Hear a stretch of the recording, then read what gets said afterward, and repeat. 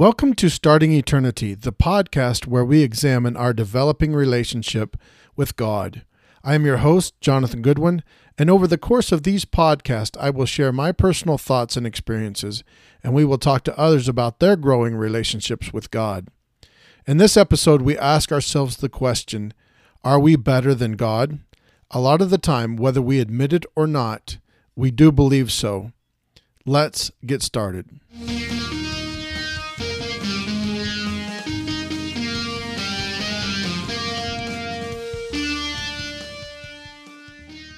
The main purpose of these podcasts is to help restore our relationship with God, our Father. As Christians, we put a lot of emphasis on Jesus Christ, which is good and right. He most certainly deserves it. He is our first point of contact, so to speak, and to get him right is hugely important. After all, he is our high priest. But I feel in getting him, that is Jesus, right, we have neglected our Heavenly Father. In so doing, I feel that God has gathered quite a bad reputation. God has become that bad cop in the movie adage of good cop versus bad cop. And Jesus, of course, ends up being the good cop. But Jesus himself said that if you've seen me, you have seen the Father.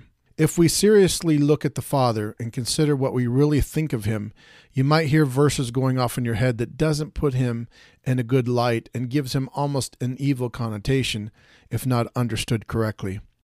What verses might that be, you ask? Well, if you listen hard enough, you might hear verses like he being God, laid upon him, Jesus Christ, the iniquity of us all.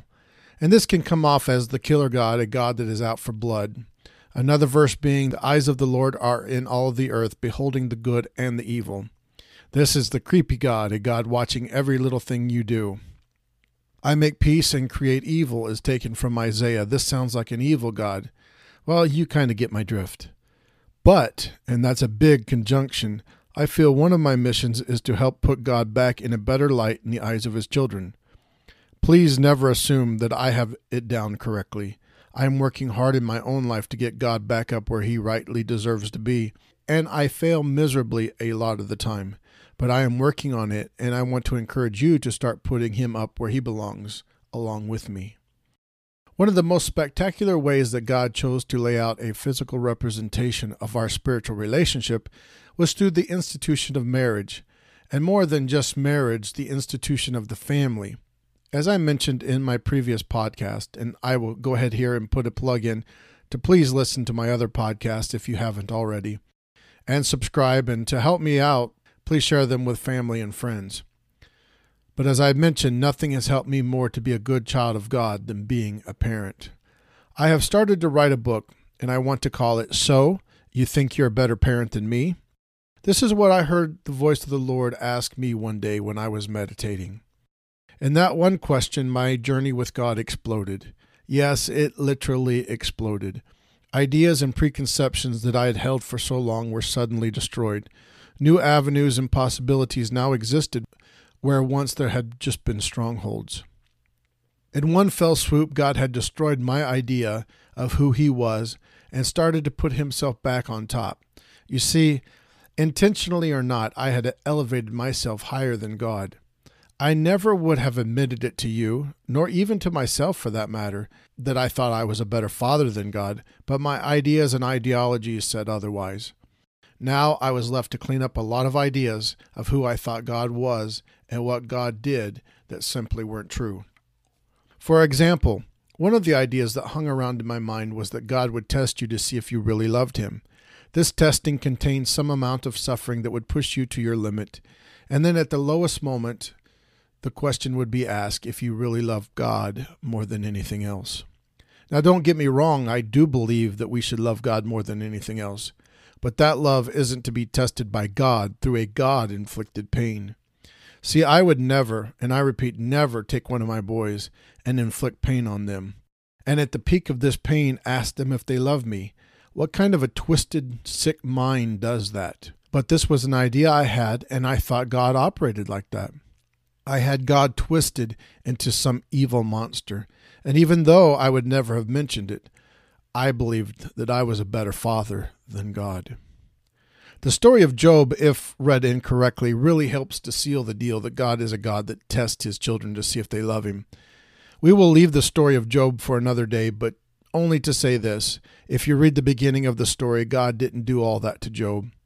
And Job's 3 friends tried to make God out as to be this God that if you didn't do everything just right, you were going to be punished. And at the end, God comes out and says that everything those 3 friends said about him was not right. I completely understand why some Christians are afraid to die. I mean, really, after death, you're going to meet your Maker, correct? Who in their right mind would want to meet a Father like this, the one that most people have made up in their minds? And I say made up because I believe that's exactly what it is, a made-up God, not the real one. When I was living in England, my family and I had the distinct honor to keep some sweet elderly lady in our home for a few days. This mighty woman of God had been part of the resistance during World War II. She had been through many, many things that she would never repeat. One day, it was just me and her sitting around the dinner table talking, and this dear 80-year-old lady leaned over to me and said, "Jonathan, I must confess, I never pray to God, only to Jesus Christ." She continued, "I love Jesus, but I have a problem with God." I was blown away. This dear sister of faith had a problem with God.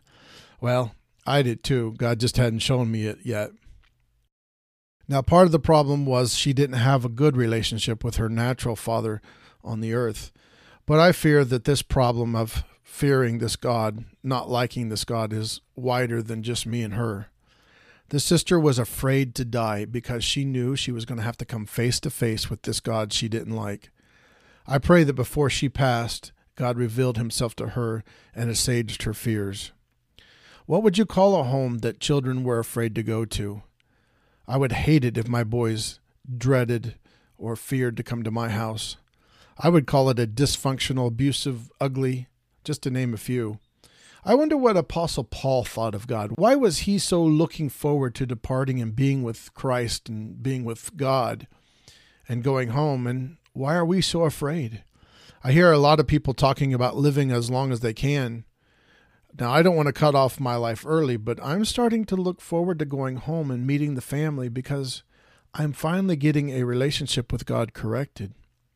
I'm starting to see that the Jesus God, the God that heals all that comes to him, the God that feeds the hungry, the God that forgives and offers no condemnation, the God whose very throne, the very seat upon which he sits, it's not justice or judgment. Paul said we come boldly before the throne of grace, the God, Emmanuel, who comes down to earth to rescue his children. I had a great relationship with my parents. My father's passed on, but my lovely mother is still with me. There is a warm feeling I get when I go to my mom's house, and I definitely would love to go there and sit with her and my father. There is no fear whatsoever when I think of either one of them. I know they both loved me with all of their hearts, and would both have given their lives to protect me. Why don't we feel the same about God? God did give his life through his Son to protect us. He loves me with all of his heart. This I am sure. His thoughts are of good, not evil, when it comes to me, and he has a glorious end or purpose that he's bringing me to. So, what ideas do you have of God? Do you believe that you wouldn't ever do to someone else some of the things that you think God would do to you?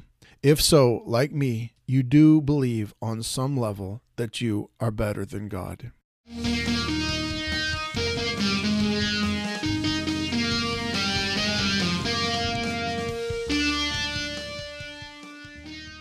Thank you for listening to this podcast. I hope that you enjoyed and were blessed. If you would like further information, please visit my website at startingeternity.com.